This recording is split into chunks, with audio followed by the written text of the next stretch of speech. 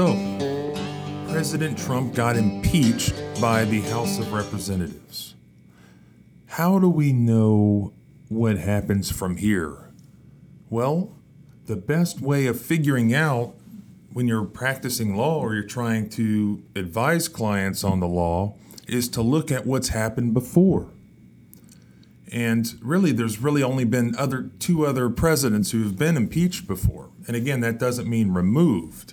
That means impeached by the House of Representatives. So it would still have to go to the Senate for a trial and a conviction or an acquittal.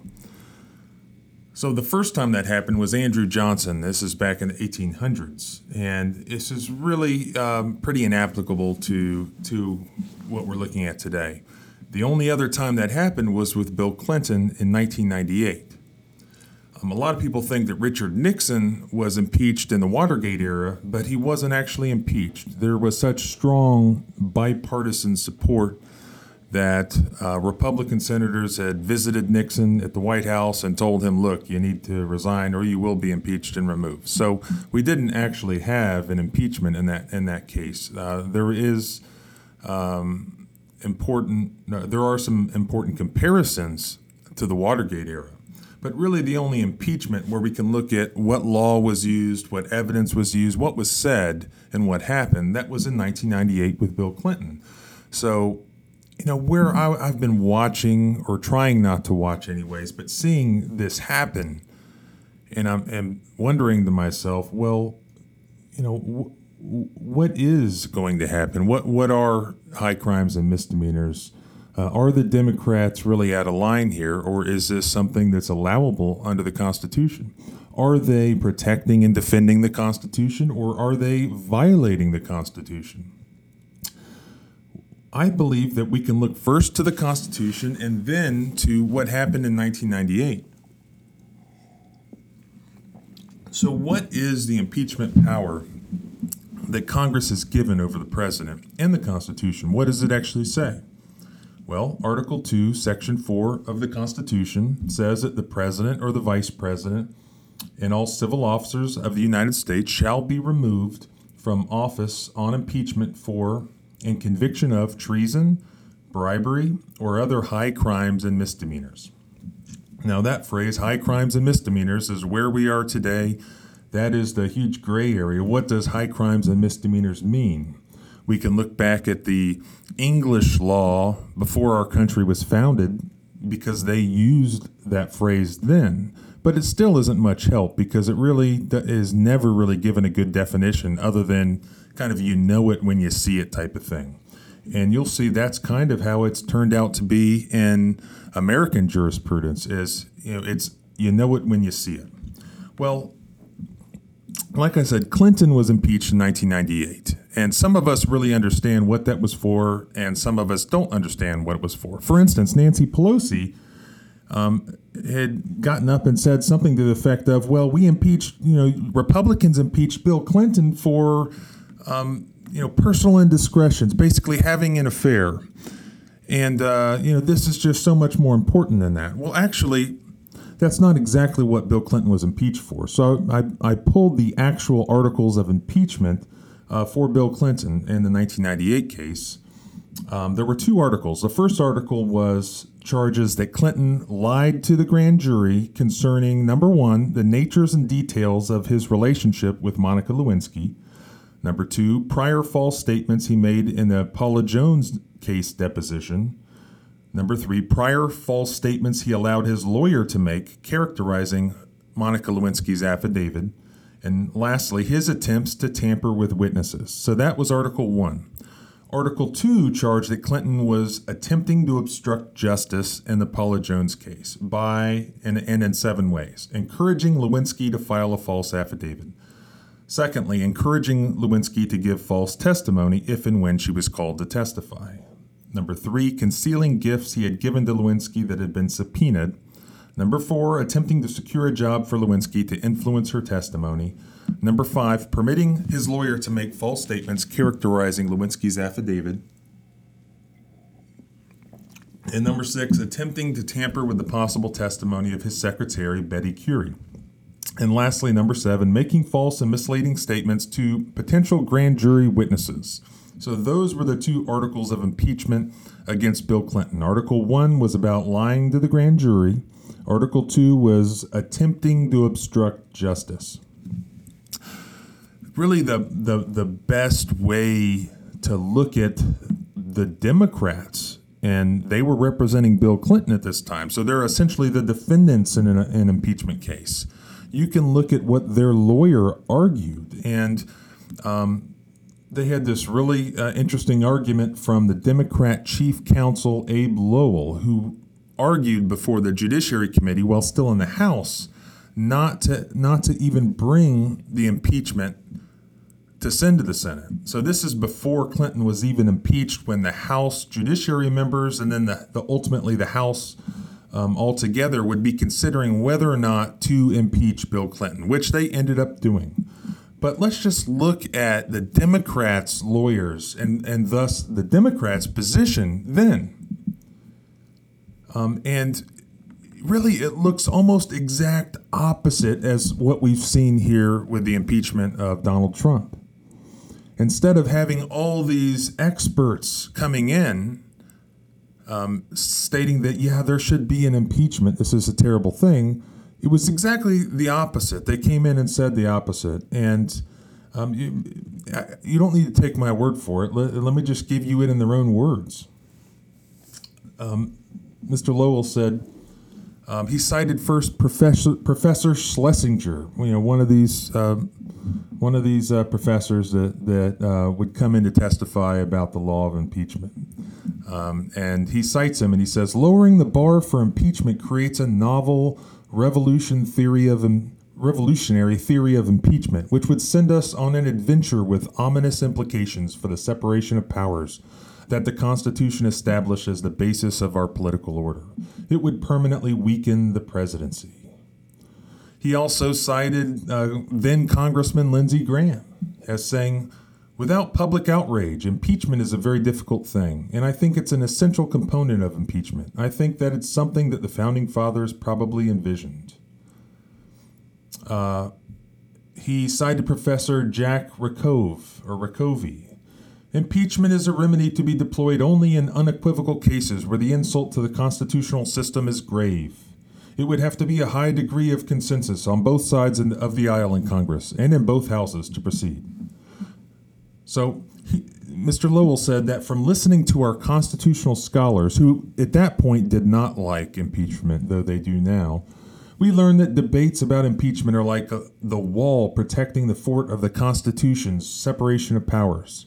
The crack you put in the wall today becomes the gash tomorrow, which ultimately leads to the wall crumbling down. It is that serious.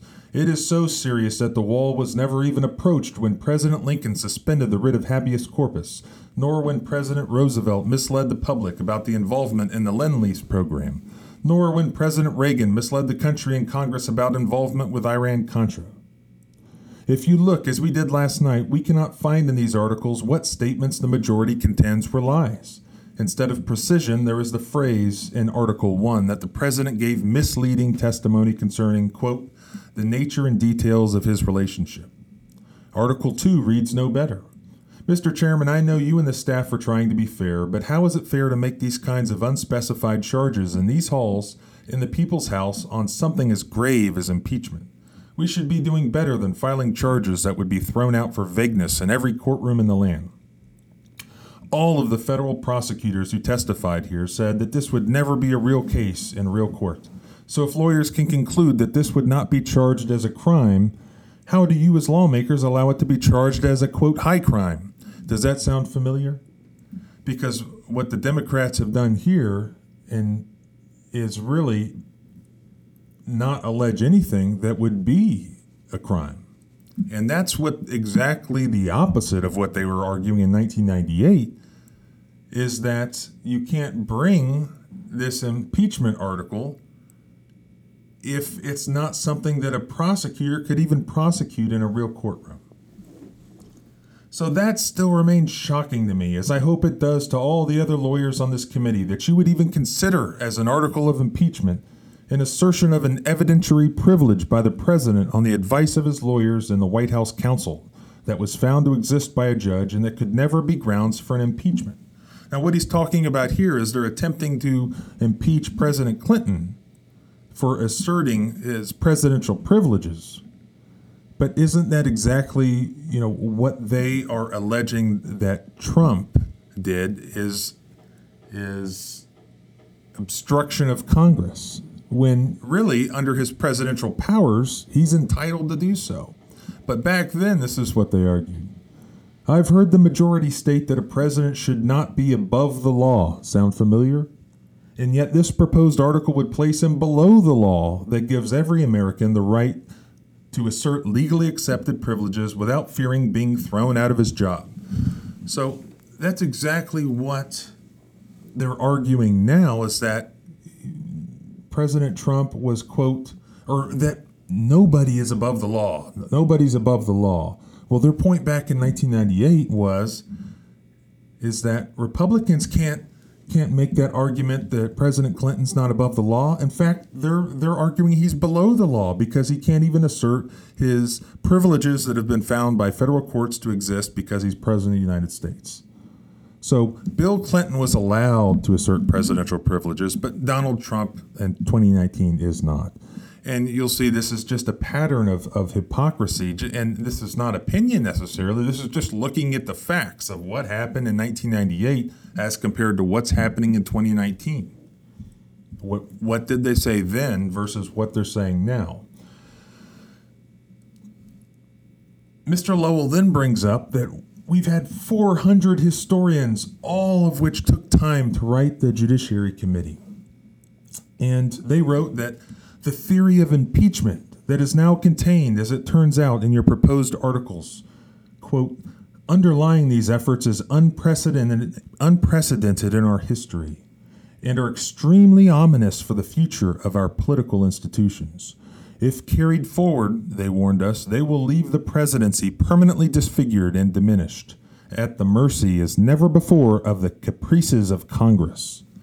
So back then in 1998, there were 400 historians that wrote the Judiciary Committee and said, you cannot go forward with these articles of impeachment.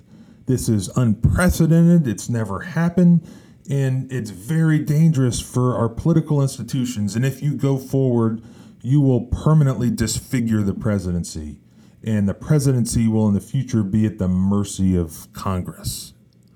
So that was the opinion of over 400 historians back then. Do you think 400 historians have written in support of Donald Trump? No. Unfortunately, people like these law professors, these historians, these academics, if you had tried to impeach President Obama, for sure they'd come forward and talk about the importance of the Constitution and the presidency and these same things that you heard in 1998. But do they do the same if it's a Republican president, or even worse, President Trump, whom they can't stand? The academics cannot stand. So I don't think there's been 400 historians, or maybe I haven't heard of any historians who have gotten involved or who have been sought to be involved by the Democrats about, well, what effect might this have on the presidency itself, or separation of powers, or our country? He then talked about over 200 constitutional legal scholars. Now, we did hear from 4 legal scholars, including one from my law school, who also testified during the Bill Clinton impeachment. And if you would guess that he was against the impeachment then, but for the impeachment now, because he has liberal politics and he's a hypocrite, you would be right. You would be right. And his name was Professor Michael Gerhardt, from my law school, unfortunately. He testified in 1998 in the Bill Clinton impeachment, and I think he's probably made a living off that ever after. Every one of his introductions thereafter, contained the fact that he testified at Bill Clinton's impeachment hearings. And let's listen to what he said then. You can go look up what he said now, but you don't need to. You know what he said. But this is what he said then, which you may not know. Professor Michael Gerhardt, he said, had to be of great or dangerous, speaking of the president's actions for which they're trying to impeach him, causing some serious injury to the republic. The framers emphasized that the ultimate purpose of impeachment was not to punish, but to protect and preserve the public trust. There was Professor William Van Alstyne, who eloquently said, "If the president did that which the special counsel report has declared are crimes of such a low order that it would unduly flatter the president by submitting him to a trial in the Senate, I would not bother to do it." Then there's former Watergate-era Attorney General Elliot Richardson, who said, he warned, "A vote to impeach is a vote to remove. If members believe that they should that should be the outcome, they should vote to impeach. If they think that it's an excessive sentence, they should vote to not impeach. Because if they do, the matter is out of your hands." Well, somebody tell that to Nancy Pelosi, because she will not release the matter out of her hands. Professor John Lavovitz was cited by the Democrats in their closing arguments here, who had examined the history of impeachment and how it had been applied in the Watergate scandal. And he concluded with words that seem if they were written for the 1998 events themselves, though of course not the 2019 events, because Donald Trump does not get that benefit. He said, quote, "There were undesirable consequences if the House voted impeachment on the basis of one-sided or incomplete factual information or insufficiently persuasive evidence. Subjecting the Senate, the President, and the nation to the uncertainty and potential divisiveness of a presidential impeachment trial is not a step to be lightly undertaken. While the formal consequences of an ill-advised impeachment would merely be acquittal after trial, the political ramifications could be much more severe. Accordingly, the House should not vote for impeachments that are unlikely to succeed in the Senate. The standards of proof applied in the House should reflect the standards of proof in the Senate." Again, where have we heard that again now? The Democrats' demands and advice in 1998 was that we cannot impeach if it's not going to succeed or not likely to succeed in the Senate. Here they've always known that it wasn't going to succeed in the Senate, so why do it? And that's exactly the point. It's just to stain a reputation or to otherwise harm the country or harm a political party. Mr. Chairman and members of the committee, he said, "One of the articles that you propose uses the phrase, quote, abuse of power. That phrase does have a Watergate ring, and I'm sure it is why it has been resuscitated, even without evidence." Those are their words. That's the exact phrase that Democrats themselves now have resuscitated in 2019, abuse of power. And that's from Watergate. But as the point he makes then is equally valid now. He says, but in a way, it's a good thing that the majority has made that attempt to use that phrase and bring Watergate into it. Because in the end, Watergate was a congressional event which both sides could identify as serious and substantial enough to call for truly bipartisan action. And he goes on to argue that that was not what we had, even with the Clinton impeachment, that it was not bipartisan. So Clinton was not convicted because there were Republicans who voted not guilty for Clinton. But it was highly along partisan lines, whereas Watergate, there was bipartisan unanimous mutual agreement that Nixon needed to go. Then they bring in really what has been the American left's hero, as far as if they consider any of the founding fathers to be heroes, Alexander Hamilton. And Alexander Hamilton did speak on impeachment. We know what he said. And so Clinton's lawyers, the Democrats' lawyer, in 1998 brought up Alexander Hamilton, and this is how they closed their closing argument. That Alexander Hamilton's explanation of impeachment and his warnings not to abuse it apply today. He said, "It will seldom fail to agitate the passions of the whole community and to divide it into parties more or less friendly or inimical to the accused." Boy, does that sound familiar.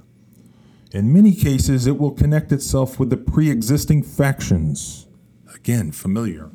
And in such cases, there will always be the danger that the decision will be regulated more by the comparative strength of the parties than by real demonstrations of innocence and guilt. So that's exactly the situation that Alexander Hamilton warned of, and the situation that really occurred in 1998, even though there were legitimate allegations against Clinton about him lying under oath. It was caught on video, trying to cover things up. Now, whether he should have been impeached for that or not is a political football that probably the Republicans should not have played, because here's the thing. Similar to Trump, Bill Clinton had very high approval ratings. The American public just did not really care that much. As kind of crazy as the situation was, and really interesting then, because, sex sells. But the public wasn't into it. They did not want the president removed. So it wasn't going to happen. It didn't happen. And similarly now, the public has shown no preference, no overwhelming support for the president to be removed. That's just the polling data. And so it was never going to happen. It's not going to happen. Richard Nixon, the public overwhelmingly agreed with him being removed from office if they had to go forward. That is the difference. That's what's missing here. What about the trial in the Senate? So once the House of Representatives impeached Clinton, they sent it forward, and it went for a trial in the Senate. There's been a lot of talk about, well, the Democrats are going to want to have, spend the whole next year, all the way up to the election, having this circus atmosphere of a trial in the Senate with witnesses and so on and so forth.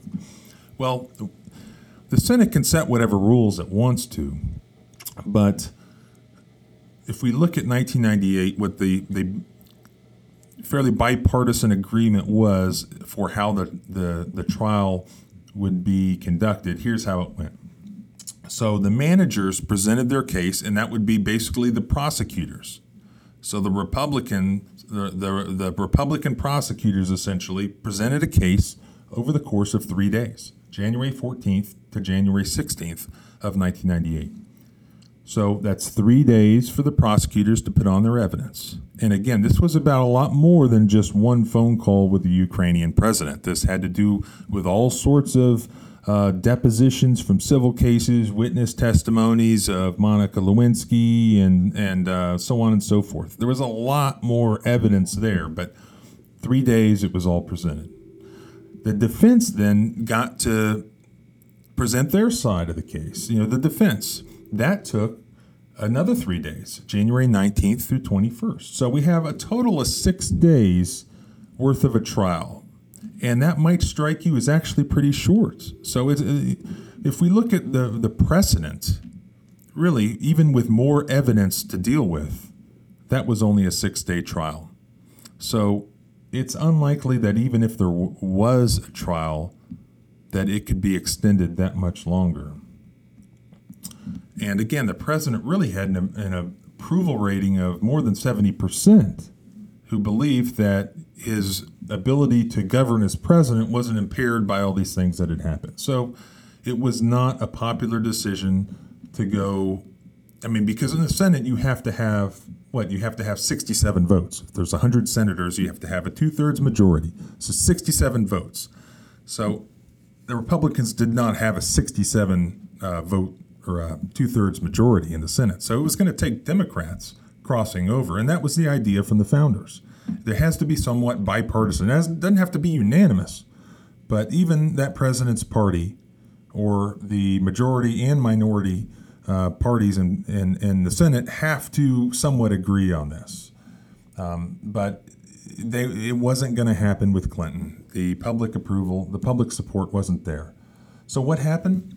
And this is important to West Virginians, and I had never heard this before really till I started researching it, but on January 25th, then Senator Robert Byrd from West Virginia moved for dismissals of both articles of impeachment from the Senate for lack of merit. And that's something that's been discussed today is Mitch McConnell or some other senator going to file a motion to just dismiss these charges? Or is there going to be a trial? So there was a motion to dismiss in the 98 trial. However, it was after the trial had occurred. That ultimately did not get enough support to dismiss the case. It continued. So what happened next as far as the process? So we had another 3-day period from February 1st to 3rd. The House managers, aka prosecutors, then took videotaped closed-door depositions. So this isn't something that was on TV. It wasn't something that was even in the open Senate. This testimony that occurred in the Senate. They took closed-door depositions of Monica Lewinsky and Vernon Jordan, who was Clinton's friend, and White House aide Sidney Blumenthal.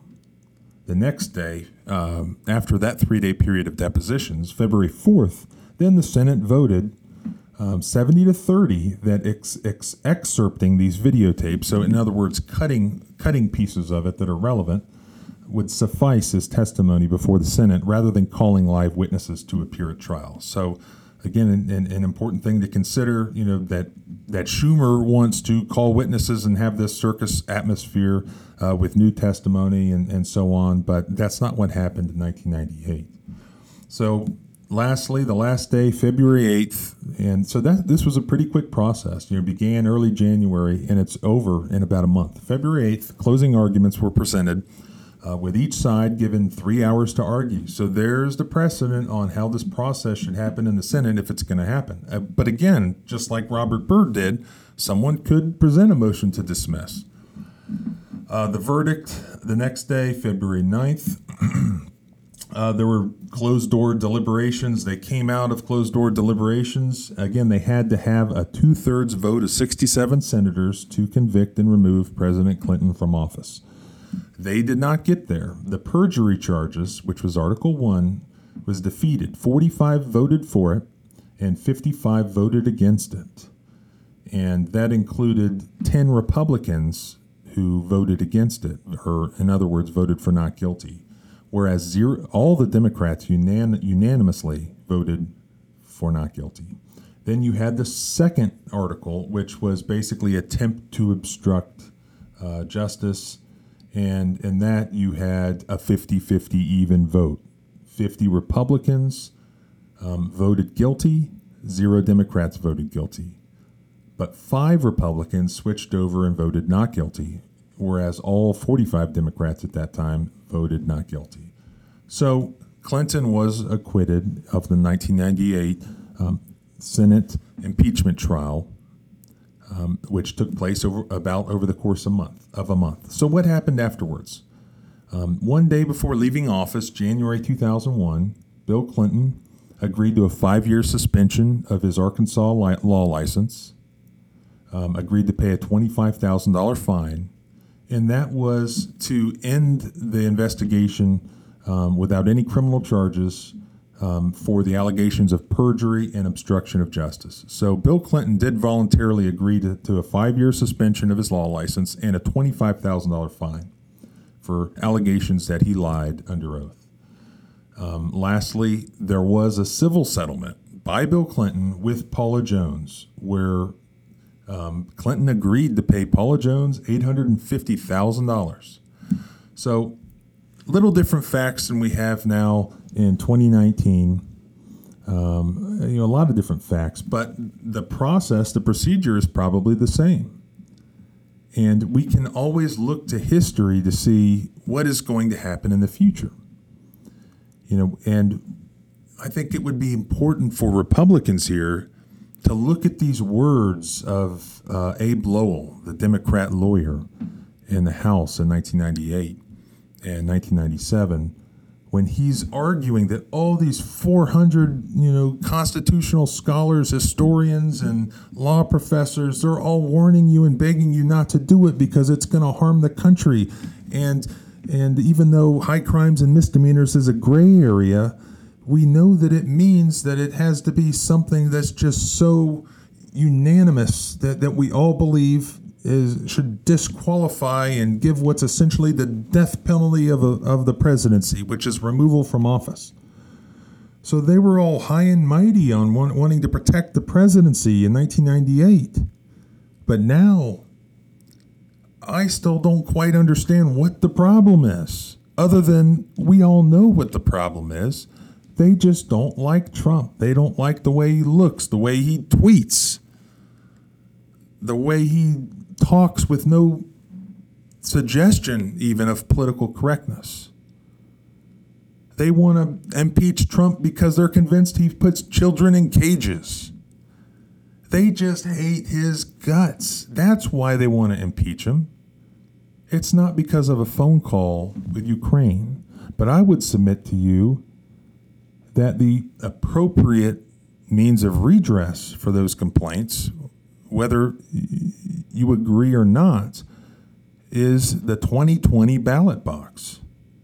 It's not through impeachment, because now, obviously, what's going to happen when you have a Democrat president next time and the Republicans want to impeach him? Now what's the precedent? Now we have the 2019 precedent. So again, I appreciate you listening. You can always look at history to understand where you're going in the future. And again, I'm John Bryan. You can find my contact at johnbryanlaw.com.